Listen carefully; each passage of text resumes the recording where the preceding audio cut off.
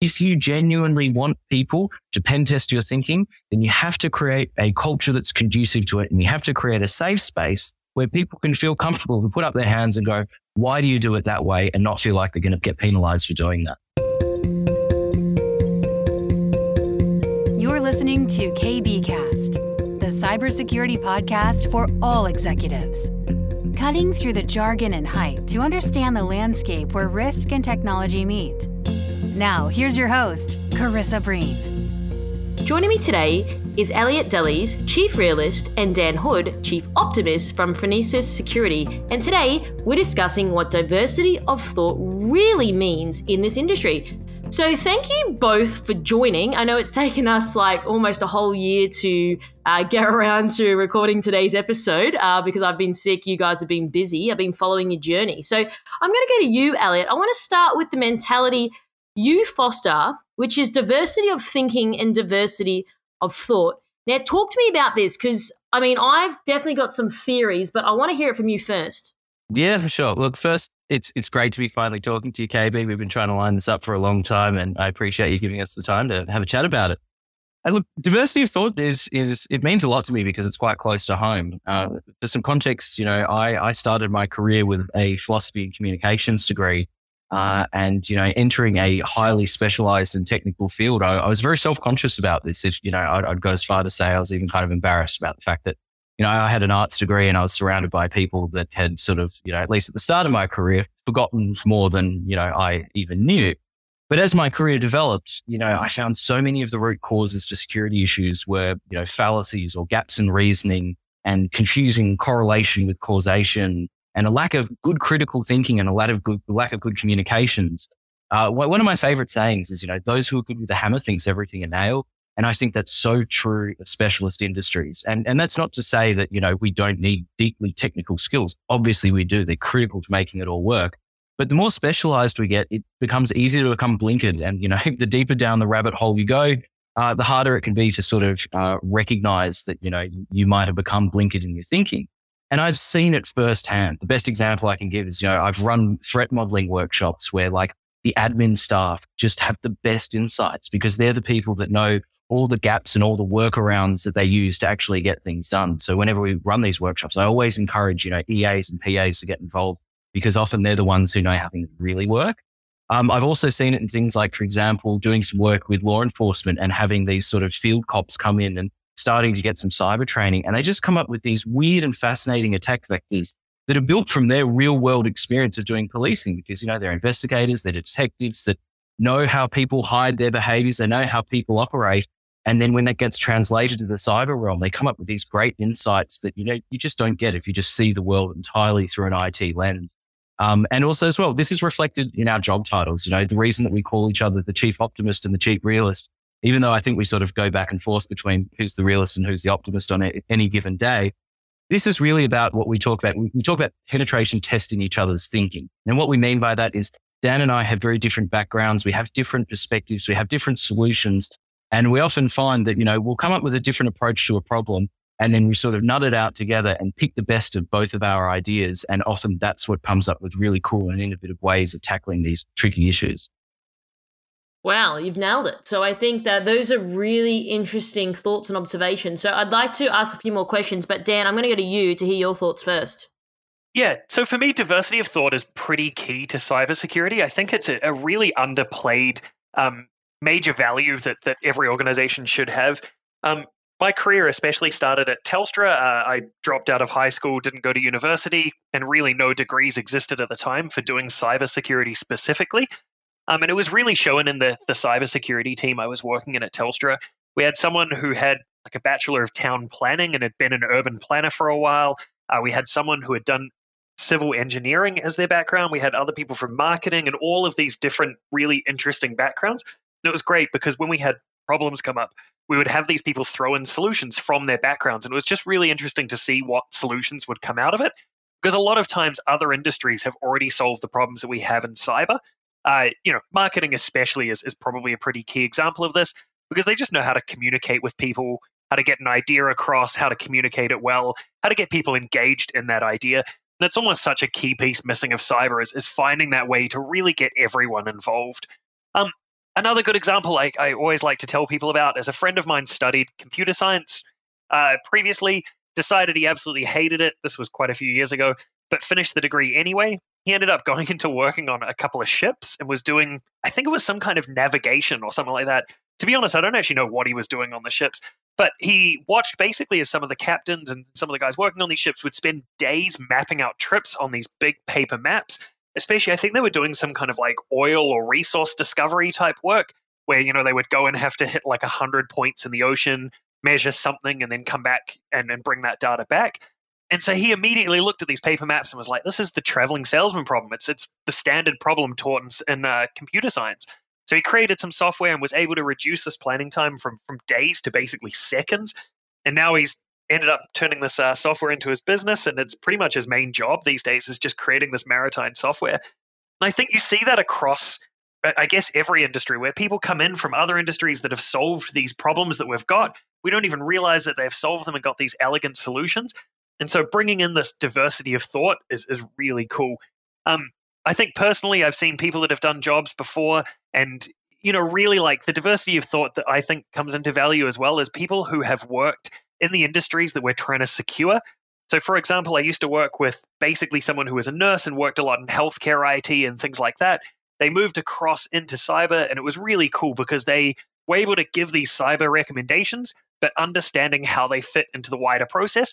And also, as they were communicating them with, you know, these nurses and other healthcare workers and explaining the recommendations they had to do, they understood the pain and had empathy for just basically how big of a task this is, or how, you know, some of these recommendations would harm the usability or accessibility of their business. And, you know, just understanding that it would take extra steps or extra process. They understood that pain and were able to talk to that pain and really empathize with the people. And I just thought that was absolutely awesome because it just got us such a better outcome on those kind of projects. Yeah, those are excellent stories. And I think you're spot on with especially your friend that didn't like doing the software engineering degree, but then worked on a ship and how all that sort of played out. So I really appreciate you sharing those stories. And the marketing one is an absolute winner.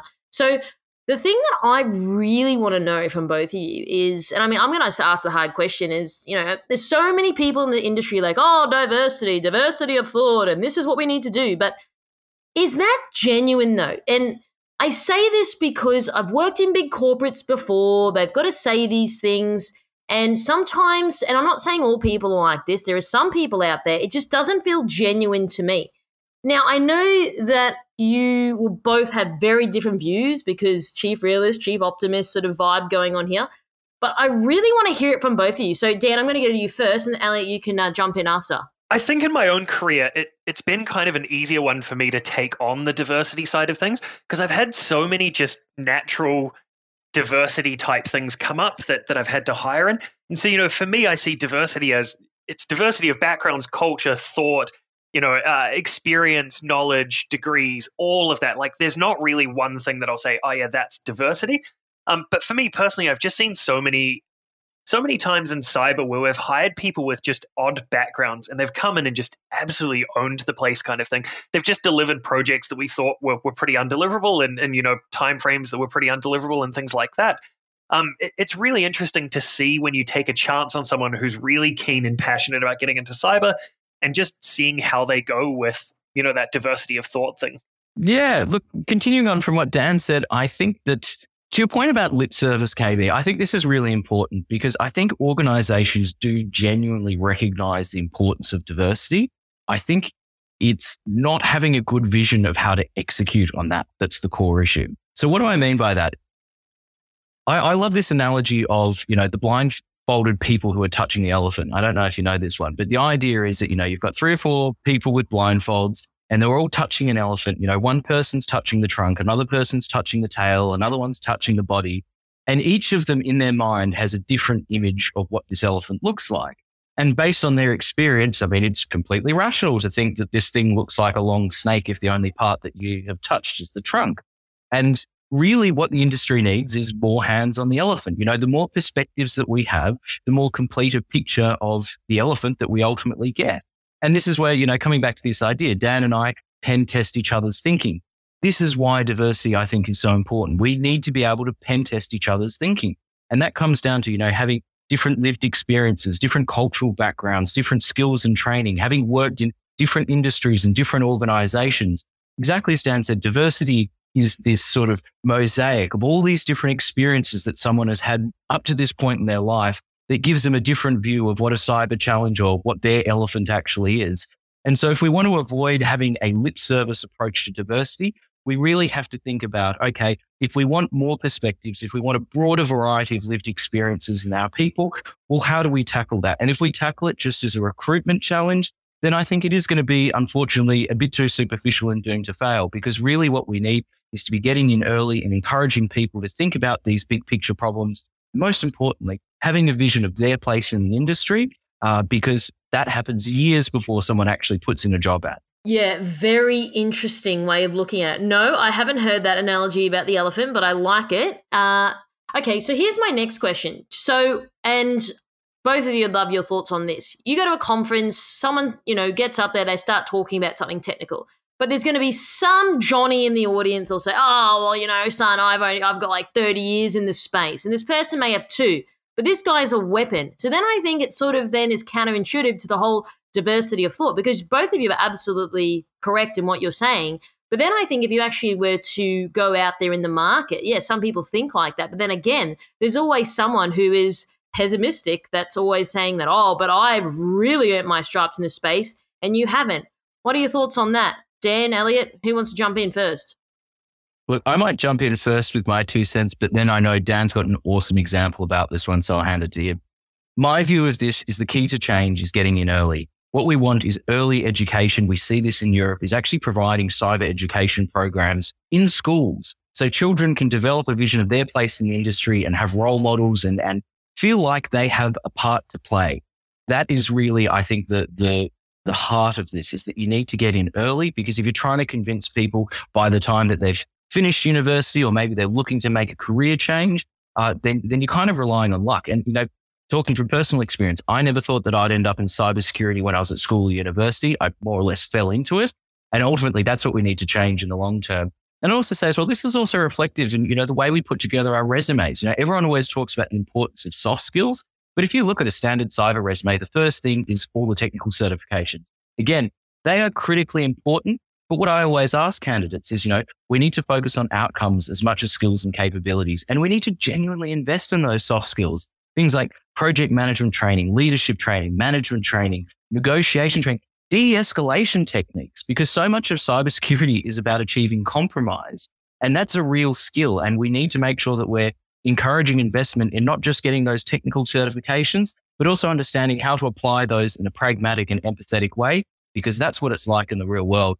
And Dan, I know your example about the way that cyber is approached in Germany is a fantastic case study of that. It's not so much the way cyber's approached, it's computer science. I lived in Germany for a while and lived in a university town, and they had a really good program around, basically, I believe it was a 4-year degree, and you did sort of 3 months per year as almost like a TAFE training course in computer science. So they would teach you how to develop code and the concepts and things like that. And then they had all of these internships set up for IBM and places like that, where for 9 months of the year, you would then go and work in an organization developing code. I believe the organization would get some kind of tax benefit for having all of these internships. There were so many internships available and things like that.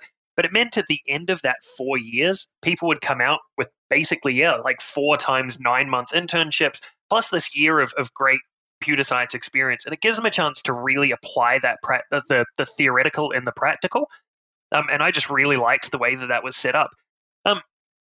Going back to your comment before, KB, around basically, those people at conferences and things like that basically say, I've been in the industry for 30 years.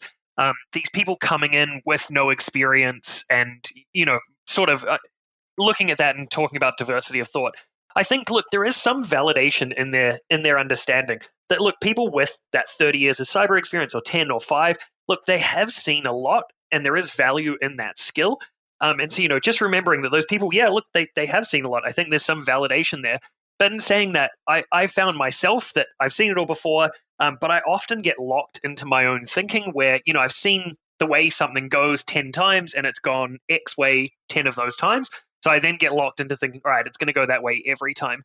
I've actually got a really good grad at the moment that works with me at Phronesis, and basically he questions this every single time, and it's so valuable because the number of times I'm like, yeah, here's how this is going to go. It's going to go, X, Y, Z. And he's like, well, what about A? And it's like, look, that's a good point. I haven't really thought about that in a while. And, a lot of times we find that it then does end up potentially going another way. I've done a lot of these projects, but some of my knowledge is years old and things have changed over time. So it is really valuable getting both that sort of junior experience where they're coming into the industry, they're fresh-eyed, they haven't seen it all before, they've read it in books, but, they're kind of questioning, but also that old, I've been in the industry for 400 years or whatever approach of I've seen a lot of it before and here's how it usually goes and here's some of the risks we see and things like that. Like, I think you really need both as part of your diversity in thought. There is real value in those grads and those juniors coming into the industry who are just passionate and want to ask those questions and want to understand that. There is some really good value from them. Yeah, and you're absolutely right. And I'm definitely not trying to negate people's experience because, I've almost got 15 years of experience, like generally speaking. And I think that when you reflect back on it, you're like, yeah, I do know some things. So I genuinely, absolutely, I'm hearing what you're saying. But what about this sort of elitism of, so probably a little bit in terms of arrogance or a little bit further on from your point, there's people sitting back saying, well, yes, I've got 30 years of experience and I'm more better than you, rather than, hey, I really value your opinion. Because what I'm hearing from you, Dan, is you're saying like the grad, for example, like, yeah, of course you got more experience than the grad, but you're also willing to take on board that feedback. So maybe for both of you, how do each of you go about pen testing each other's thinking? And do you ever get into debates over it? Keen to hear your thoughts, Elliot. Yeah, constantly. This is one of the wonderful things about working with Dan is that we can argue tooth and nail about something, but we're able to distinguish, our personal beliefs, our feelings from the argument in front of us, and that's super, super important. I think the key to this is just it's staying humble. It's regardless of where you are in your career, having humility is super, super important. And obviously, I've been doing things a particular way for a long time, but I'm always willing to consider the possibility that I'm wrong, and I think that's super, super important. And that's pretty much all I have to say on it. Yeah, I'm always happy to debate things, especially since I'm usually right and Elliot's usually wrong. No, I'm kidding. I usually find it's really interesting because even our diversity of backgrounds, where Elliot's got this very government-based background where he's dealt with some really complex threats. And, there's a lot of organizations that talk about wanting to defend against APTs, but I think Elliot's probably one of the few people that I've seen in the industry that actually has experience dealing with APTs, where a lot of my background's a lot more of that simplistic, I'm just dealing with a lot of like smash and grab incidents is a good way I'd put it, from smaller cybercrime groups and smaller threat actors, basically. And so we have this constant debate between us where, I'll create a standard or something that really applies well to those sort of smash and grab attacks and the low risks. And Elliot's like, well, you thought about the more complex ones because here's what I've seen in the past. And you get this really interesting output of, basically trying to cater to those two environments. And we kind of meet somewhere in the middle that actually works out being a better product overall. You realize that it's almost like in the debates and in those ones where we almost have disagreements, that's where the best product comes out of and the best outcomes come out of, because it comes out of, two sets of vastly different experience. It's everything, even in the way we work, I find, where the number of times Elliot's like, hey, I've got this technical problem, or hey, I just need this finance sheet whipped up quickly. That's, my forte is just getting something out quick, getting it, the sort of 80% done as quickly as possible. I then find Elliot's really good at the communicating with people, really, writing elegant words, where I'm very much the engineering type of, black text on a white background is perfect. And, Elliot swoops in and really like polishes it off and works well. And it just seems that the more you recognize that everyone's got experience and knowledge and things like that, and no one's really better than anyone else, we're just different. We've got different benefits and different disadvantages. We just need to realize where we've got weaknesses and things like that. And KB, to your example, I've seen a lot of those elitist personalities at cybersecurity conferences. And yes, you're right. I've seen those people around. I've heard those comments, and it is very frustrating to deal with. But equally, I've seen just as many people who are so excited to see these new people come in. At the ASA conference, I went to one of the presentations. I can't remember what the title of the presentation was called, but it was someone basically who had just recently come into the industry, and they were talking on threat intelligence. And it was really cool because there were some older, more experienced personalities in the room, and they were kind of like, look, they've got some points wrong. But in the same respect, it's really cool that they've jumped in and they've given it a go and they're learning. They were like, I want to go up and chat to them afterwards, give them some points of feedback, tell them where, they've got it right, and just kind of help them along where they've got it wrong.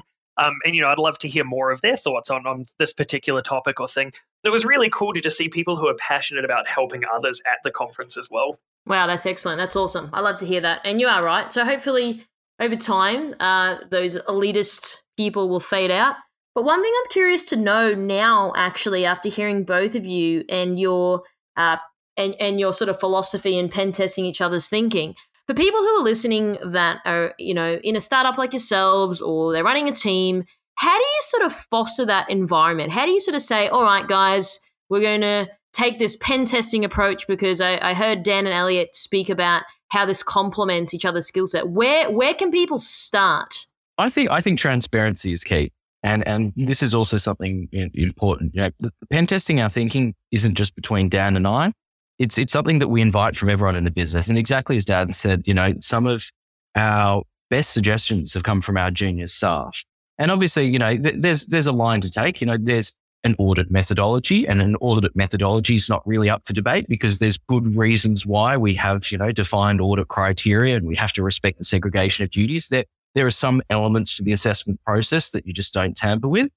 But other than that, really, I would invite, every assessment that we make, every finding that we have to be critiqued. And if you look at things like, open encryption standards, the reason that we have such trust in them is because they're subject to so much scrutiny over such a long period of time. And that's the sort of philosophy that I like to foster within our business as well, is that, if you genuinely want people to pen test your thinking, then you have to create a culture that's conducive to it. And you have to create a safe space where people can feel comfortable to put up their hands and go, why do you do it that way? And not feel like they're going to get penalized for doing that. Yeah, I reckon it's also about setting aside time and making it a priority. Like, if your team's pretty busy all of the time working on things, you don't really get that time to actually sit down and brainstorm and, have discussions and things like that. You'll really struggle with it. And I think, and struggle to find time to really think about it and come back with that interesting feedback and those interesting questions. A thing that Elliot and I often do is just take an hour out of our day to have a bit of a discussion, discuss what's going on, question each other, all of that sort of thing. And it's really helpful.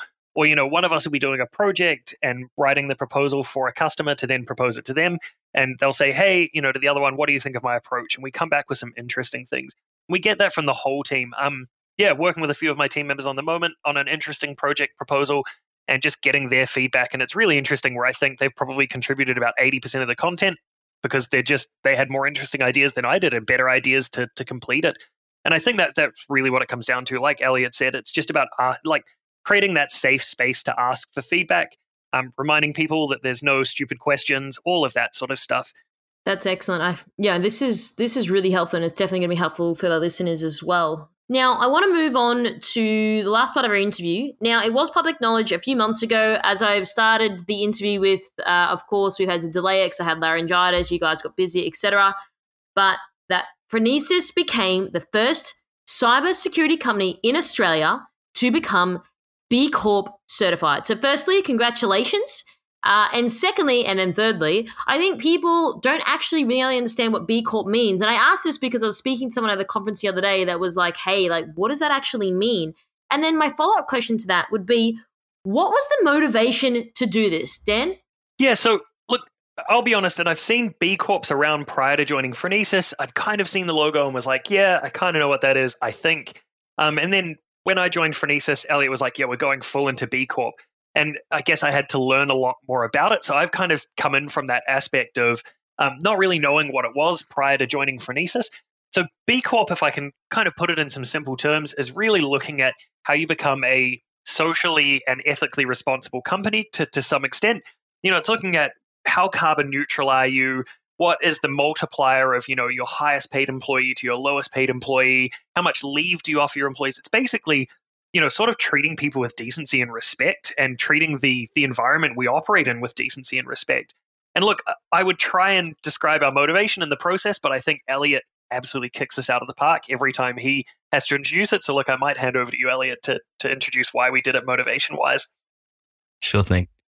Look, in a nutshell, the B Corp certification says that as a for-profit business, you are also committed to having a positive social and environmental impact. That's fundamentally what it's about, is that you are not simply trying to make as much money as possible to the detriment of, the welfare of your employees, the welfare of your supply chain, the welfare of the environment. That's fundamentally what it's about. The reason why it was so important for Phronesis is because we did establish this corporate philanthropy model as well. We wanted to be accountable. What I mean by that is we wanted to demonstrate that we follow through on our commitments. Our mission statement is that we want to do cybersecurity for good, and we want to be really transparent around how we're doing that.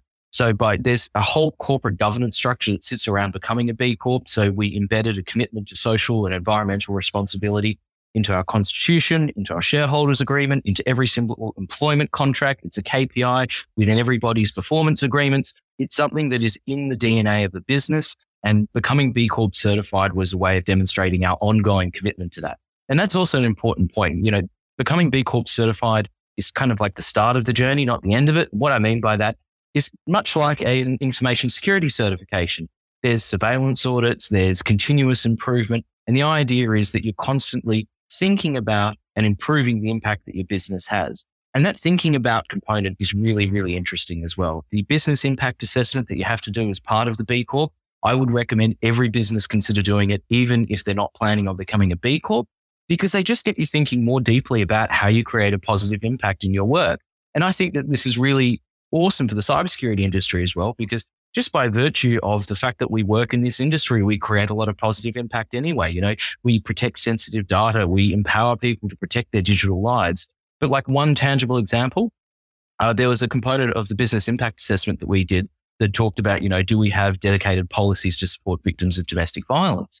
And at first glance, I thought this seemed like a bit of a left field thing. I thought, well, what can you really do as a company?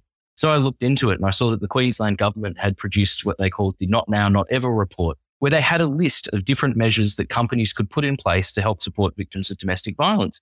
So we ended up going back and amending our HR policy and changing the way that we process some of our leave to be able to accommodate the recommendations of that report. And that's something that we just probably simply never would have considered had we not done the business impact assessment. So that's what it is. And that's why I feel like it's so core to, who we are as a business. For me, practically, it was really interesting. Elliot gave me this task of looking through some of the B Corp impact analysis and kind of trying to figure out, ones that I could add to. So I found this one on sustainably sourced furniture, and I was like, all right, this must be pretty easy to give our team sort of a list of here's 5 websites or stores you could go to buy sustainable furniture. And I thought, all right, this will be a 5-minute job. I'll quickly knock this out of the park, sort of thing. And about 3 hours in, I was looking at all of this different sustainable furniture, and I realized that A, there's so little available, and B, it's almost like each manufacturer or wholesaler has some sustainable furniture, and then you have these websites and stores that sell 50, 60 different suppliers of furniture, and so I had to create this weird complex list of, oh yeah, if you want to buy a side table, well, you can go to this one website and it has to be from one of these 2 manufacturers who make sustainable tables. And I just realized how almost like you take for granted the idea of, oh yeah, it's really easy to be green and sustainable. You just got to spend money. But no, it's actually a lot harder than I thought to find these providers and find these organizations that really care about sustainability and the environment and just, the world we live in. It was just a really interesting one for me where I thought it was going to be a 5-minute job, nice, easy one. I'm sure everyone wants to be sustainable and stuff like that. But in reality, it actually took hours to figure out. And that's a great point as well around the supply chain that Dan raises there, because, part of this as well is, we want to attract clients and we want to attract staff that share our values. And, having gone through the process, when you see another business that's got B Corp, you kind of go, we've had a shared experience. We know what that's like. We know the amount of thought that you have to put into this. And it provides an indication for people that, hey, these are the sorts of values that we live by. And, if you see the world the same way we do, we're keen to work with you. Yeah, I love that. I think that's excellent, guys. I really appreciate what you're both doing. It's definitely come a long way since the Mad Men era, if you've seen that show. So we're taking a very opposite end of the spectrum, which I highly appreciate. So do you envision then, Elliot, based on based on what you both said, that more companies will become B Corp certified? Are we going to see a shift in more of them popping up, or what are your sort of thoughts on that? I'd love to see that. I mean, fundamentally, this comes down to a question of, what sort of future do we want to live in? Do we want to live in a future where every corporate entity is just out to make as much money as possible? Or do we want to have a future where all hands are on deck to prevent disaster and support the disadvantaged? And I think everyone would share that vision, that we want to live in a society where, empathy and care and respect is built into the fabric of what we do, whether it's in our personal lives or our professional lives. And I also feel like, it's a lot of small changes that result in significant change more broadly. And again, I don't think that Phronesis has all the solutions. There's a million different ways to approach this, but this is our view of how we can contribute. And I'd love to think of a future where, every organization, it is the norm rather than the exception, to think about how you can build in some sort of positive impact into your day-to-day operations. And also as well to go, hey, this doesn't have to come at the expense of growth either. You can donate money to high impact charities, or you can do pro bono work, or you can invest more in your people, and it doesn't mean that you're not going to be able to have a thriving, successful business. And I think that that's really important too. Yeah, that's interesting. I think time will tell. I think there's a few that have popped up recently, but again, I think it's becoming more ubiquitous. So I guess time will tell on that one. But I'd like to sort of quickly discuss both of your thoughts and your beliefs on the role of corporate philanthropy. So would you like to share any of your thoughts on this? My view of corporate philanthropy is fundamentally, if we expect governments to do all the heavy lifting when it comes to change, we're going to be knee deep in water before we start, seriously dealing with our carbon emissions, for example. So, the role of corporate philanthropy to me is really just thinking about, how do we spend our time and how do we spend our money?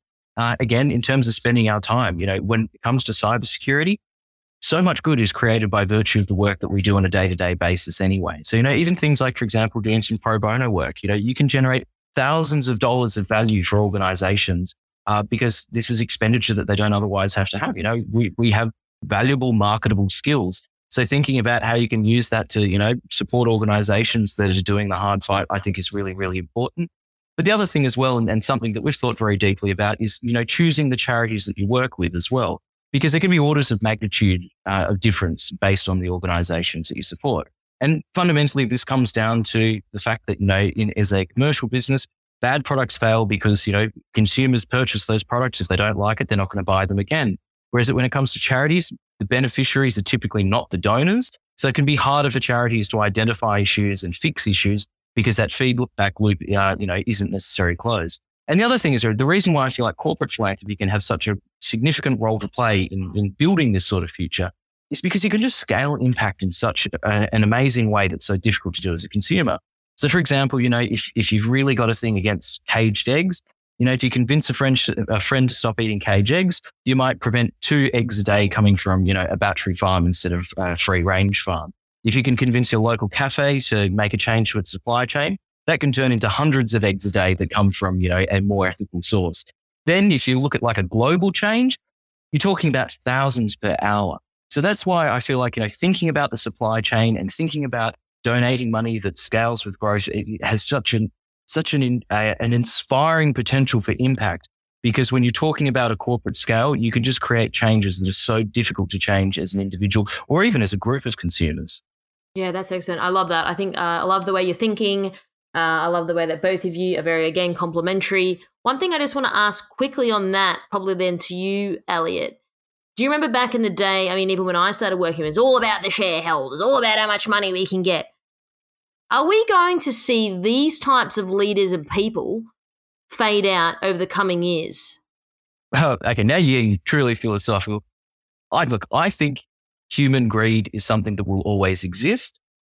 Where I'm hopeful is if we can create a system where human greed is harnessed for common good rather than just the success of the individual, then we'll do something that is truly game changing. I don't know whether or not that's going to happen as a result of something like getting a B Corp certification. I think there's components of human nature that will always exist. But what I think is that, if we give people a clear path to how they can have a positive impact on the world around them, and we can create a society, a structure that rewards that and supports other people. I think most people are fundamentally decent human beings and will tend towards a system like that rather than one of sort of, mutual exploitation and mutual gain.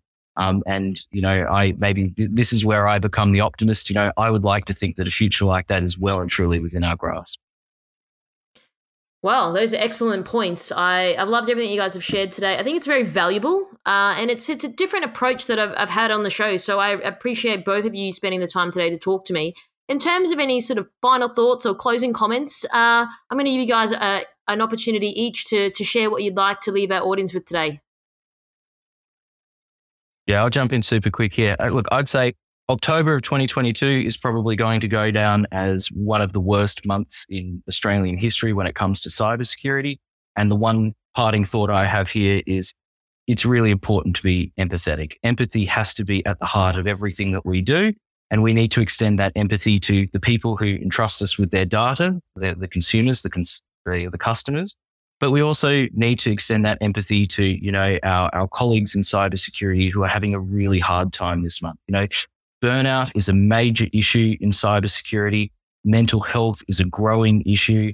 And we just really need to be conscious that, when we're trying to get our point across and make it clear why cybersecurity and good data practices are so important to us, that doesn't come at the cost of the care and the empathy of other people in our field. Because we do have to tread carefully and make sure that, we are conscious of the fact that there's a lot of people out there in our industry who are having a really hard time at the moment. Yeah, probably from my point of view, just start thinking through how you can bring that diversity of thought into your team, and especially where you can leverage new grads or new people who may want to sub out from a pre-existing role into cybersecurity.